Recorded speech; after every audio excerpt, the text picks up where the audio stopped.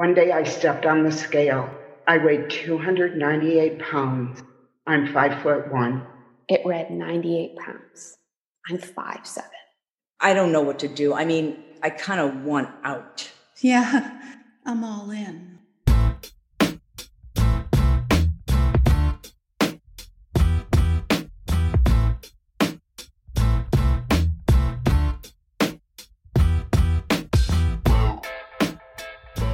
Hey there, and welcome to Grit, True Stories That Matter. Grit is a weekly podcast about stories, the contemporary, personal narrative kind of story, and the people that craft and tell them.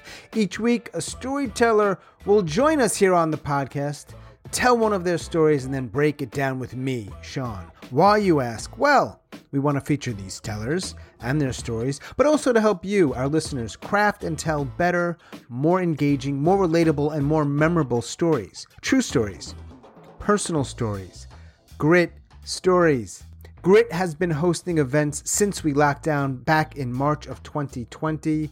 All kinds of events, from story slams and 99-second slams, flashes and 7x7s, and you name it. We've done a lot of stuff, and we have been blessed to have all kinds of people come into the Grit bubble and tell stories. Today, we are featuring a new kind of story or storytelling experience. It's called a Truologue.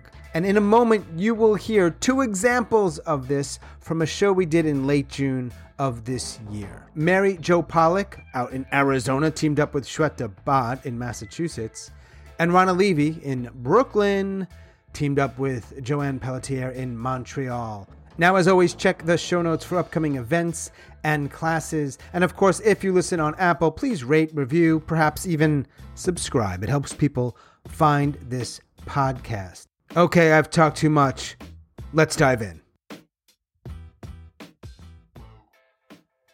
I opened the door to the refrigerator, and there's a big bowl of my mom's delicious homemade potato salad. On top of it, there's a note, not for Mary Jo. There was food in the house that was labeled for Mary Jo and not for Mary Jo. When I was growing up and all through my teens, my mom tried to control everything I ate. And she bought this disgusting low-fat ice cream that left like a film in your mouth, and sugar-free chocolate bars that were awful. She even sent me to camp with those sugar-free candy bars for s'mores, but the chocolate didn't even melt. The counselors felt sorry for me, and they gave me Hershey bars anyway, because you want to be like all the other kids when you're at camp, don't you? When I was 14, my mom decided I needed to go to the diet doctor, and he also was the pharmacy and dispensed the pills at the appointments. Then there was speed and other things. I don't even know what I was taking. If I didn't lose at least a pound a week, the doctor would up the thyroid. I didn't have a thyroid condition. I was 14 years old. I was on 12 grams of thyroid, and it was kind of whacking me out. My mom took me to my regular doctor. He went crazy and took me off all the meds, and I crashed. And she still kept trying to control my food. But, I had an allowance. And I'd go up to the store, and I could buy a candy bar for 5 cents or 3 for 12 cents. I'm sitting in the doctor's office, 19 years old, and the doctor tells me, "You're too skinny." My mom hears it, sitting right next to me. I just started a medical leave from Brown for a year for having an eating disorder. And she takes it as her responsibility to make me better. She controls everything I'm eating. There's extra ghee in everything, and extra flour, and extra rice, and extra dairy, and anything that said 100 calories or low fat was thrown out of the house. I finished every day with a nightcap of whole milk with ghee and Ovaltine. I had to eat a granola bar every time I went for a walk.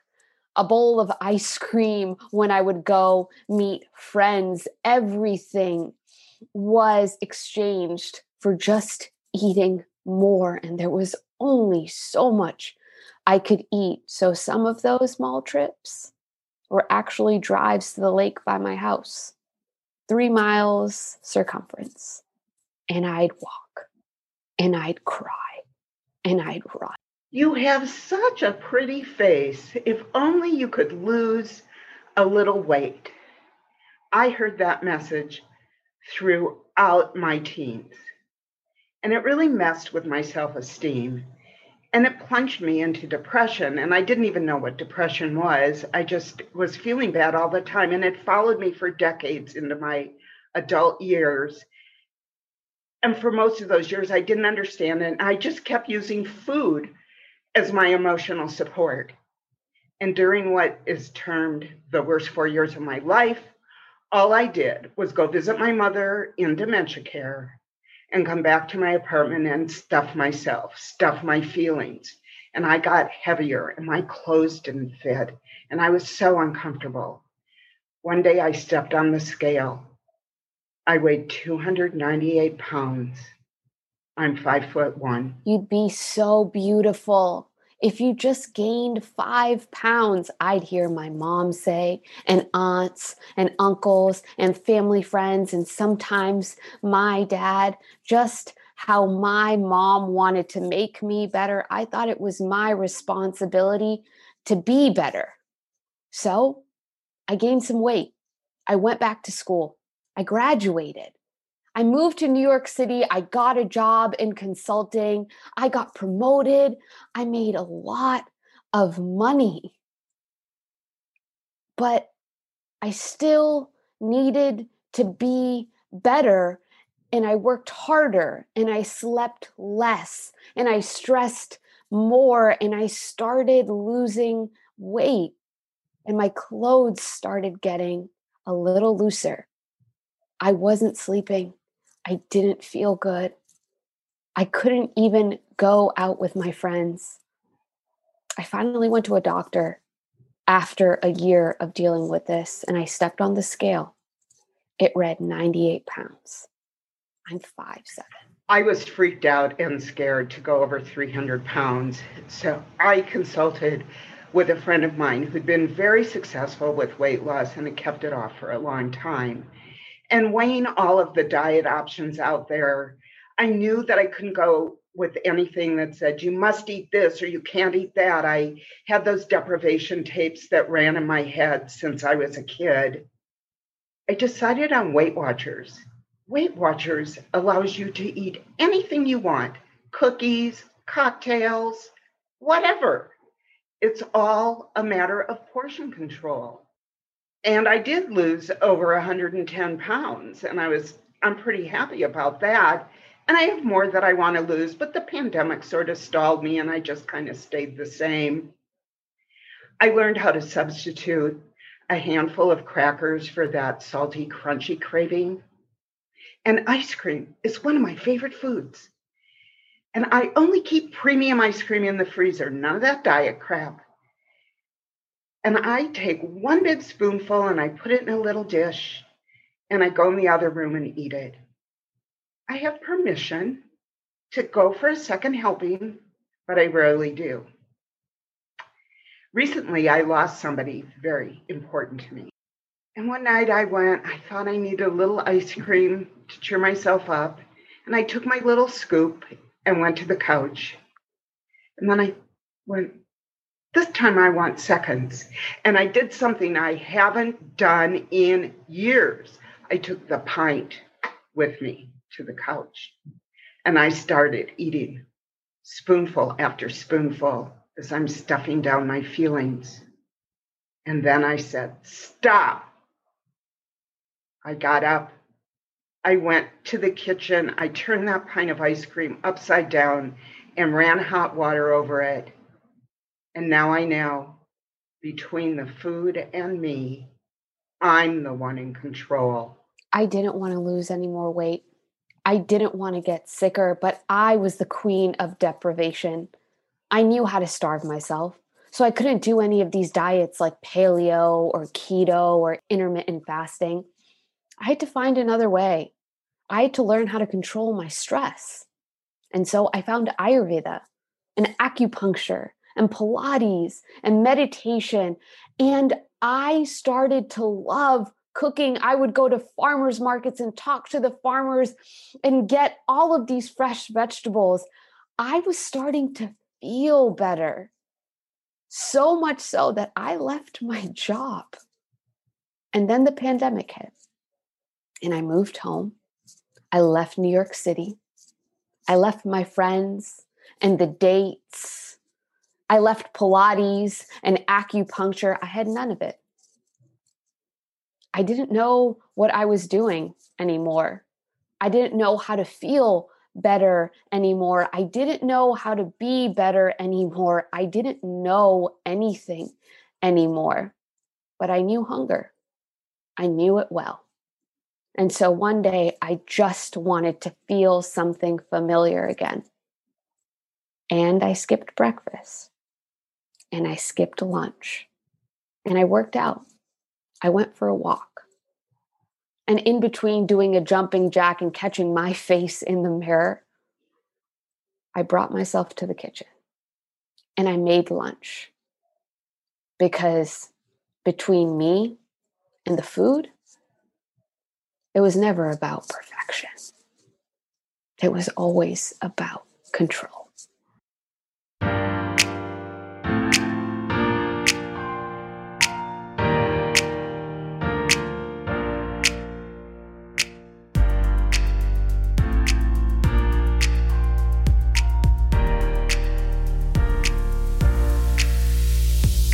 I order a glass of wine.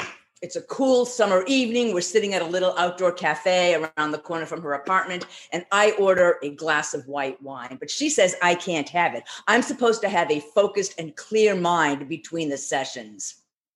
It's 1984, and the sessions are the Werner Erhard Seminars Training Est. And I have just finished the first weekend, which is at the 60-hour, 2 weekends, 15 hours a day, 9 a.m. to 12 p.m. And I have finished the first weekend, and now I'm in between, and I order a glass of white wine. She says I can't have it, but I say Chardonnay clears my mind.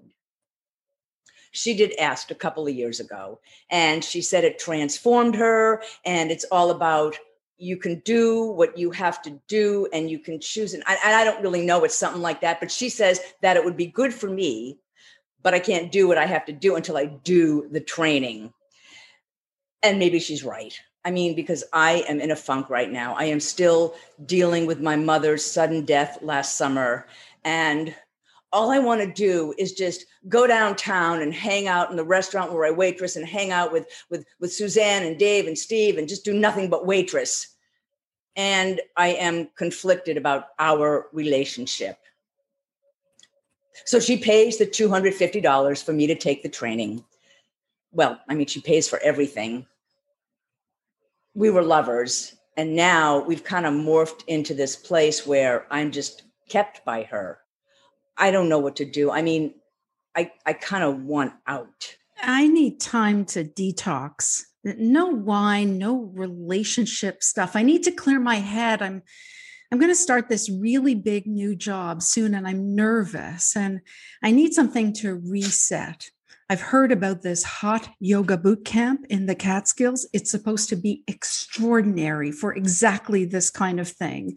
7 hours a day of hot yoga for 7 consecutive days, plus vegan, organic cuisine, and evening discussions led by this super famous yogi guy, the one who's teaching the yoga classes. Yeah, I really think this is going to help. But the thing is, I haven't done a lot of yoga before. I mean, maybe a couple of classes here and there. Nothing like this. The first day, well, it's brutal and it's intense. But by day 2, with all that heat and stretching, my body is contorting like a pretzel. I'm rinsed out. I feel clear and focused and present. I'm euphoric. I start talking about yoga like it's my practice. And I buy a whole bunch of swag from the famous yogi guy. Yeah, I'm all in. I'm in this training, which is intense and brutal. I am squeezed into an auditorium with like hundreds of people, and I'm sitting next to these people, and there's no watches, no notes, no stepping out to the bathroom except these few designated times. I mean, there's no way out. And the facilitator is on the stage and he's talking, and I don't know, it sounds kind of like nonsense, and then he's got these like trainers surrounding him with their little jackets and ties, and all I can think about is dinner. I am so hungry. I'm sitting in a KFC with the two people that I was sitting next to. I have never been in a KFC before. I mean, I just don't like fried chicken and I don't like mashed potatoes, but I am so hungry. So we order a bucket of crusted chicken parts. And the salty, crispy skin of the chicken, and it separates from the meat, and it's slimy, and it's just, but I'm so hungry. And the salty, buttery mashed potatoes are like tapioca pudding, but I'm just so hungry. But the Diet Pepsi, it's so cold and so bubbly, and I want to have two, but I can't have two because then I'm going to have to go to the bathroom. We don't have many bathroom breaks. It's midnight. And I'm in a cab going back up to her apartment, and I am so exhausted. I mean, I could just put my head down, but I'm lightheaded and I feel like I'm high.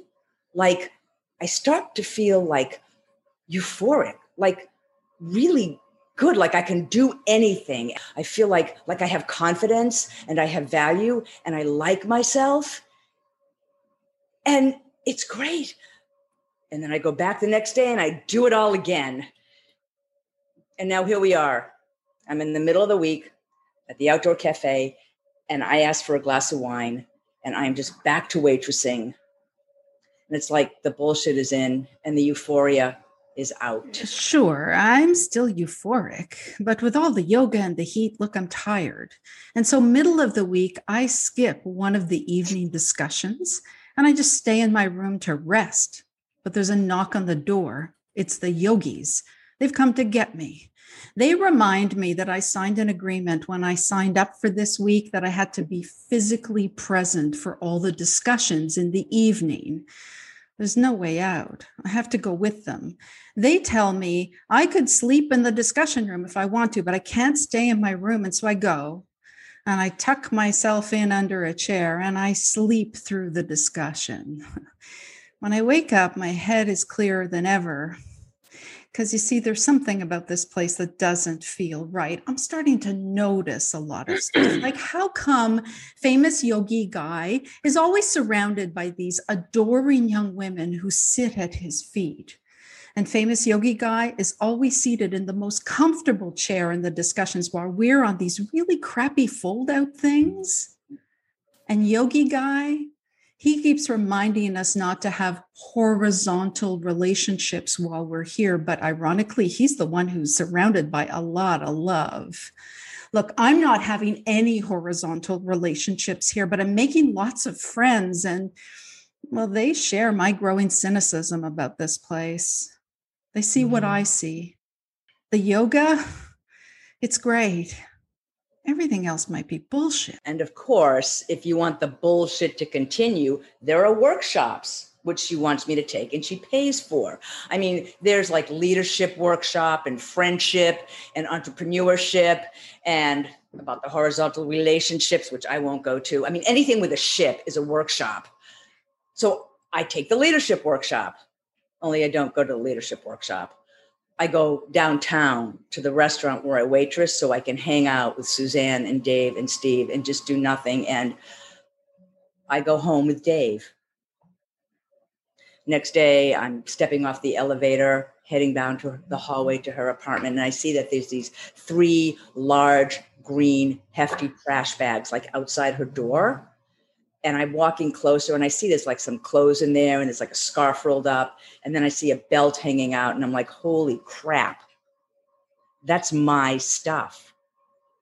What is my stuff doing out in garbage bags in the hallway? I mean, what did I do?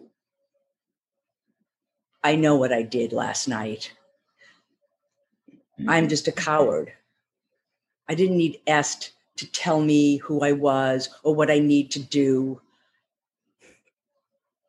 I wanted out, and so I did it. And I'm out. I gotta get out of this place. But with the agreement and all, there's one more thing I have to do to finish the week. It's yoga graduation, the fire of Shiva ceremony, a giant bonfire in a field, of course, at night. And all 30 of us gather around the fire, and they hand us 3 pieces of paper with a pencil. We're supposed to jot down the 3 things that we want to be free of, 3 things we want to commit to the fire of Shiva, give up, 3 things we learned here doing all the yoga and the discussions. I'm uncomfortable with this. It feels kind of personal. I'm supposed to run up to the fire and declare what I'm supposed to give up. I don't want to do it. I turn to my friends. I don't want to do this. This is creepy and weird and it's way too personal. And they say, no, we have to do it. So we agree. Okay, we're just going to say the usual things people in their 40s typically want to give up. Toxic relationships, bad food habits, unattainable love relationships, but we're going to do it in our own words, right? Okay, that's what we're going to do. So I jot down my 3 and my name comes up and they shout it and they call me to the fire of Shiva and I still don't want to do it, but there's no way out. I've got to. So my pals push me forward and I grip those 3 pieces of paper and I run toward the fire. I commit to the fire of Shiva, my 3 things, and I throw the things in the fire. I'm graduated. Look, the yoga was great. Thing is, my head was always clear. I'm out.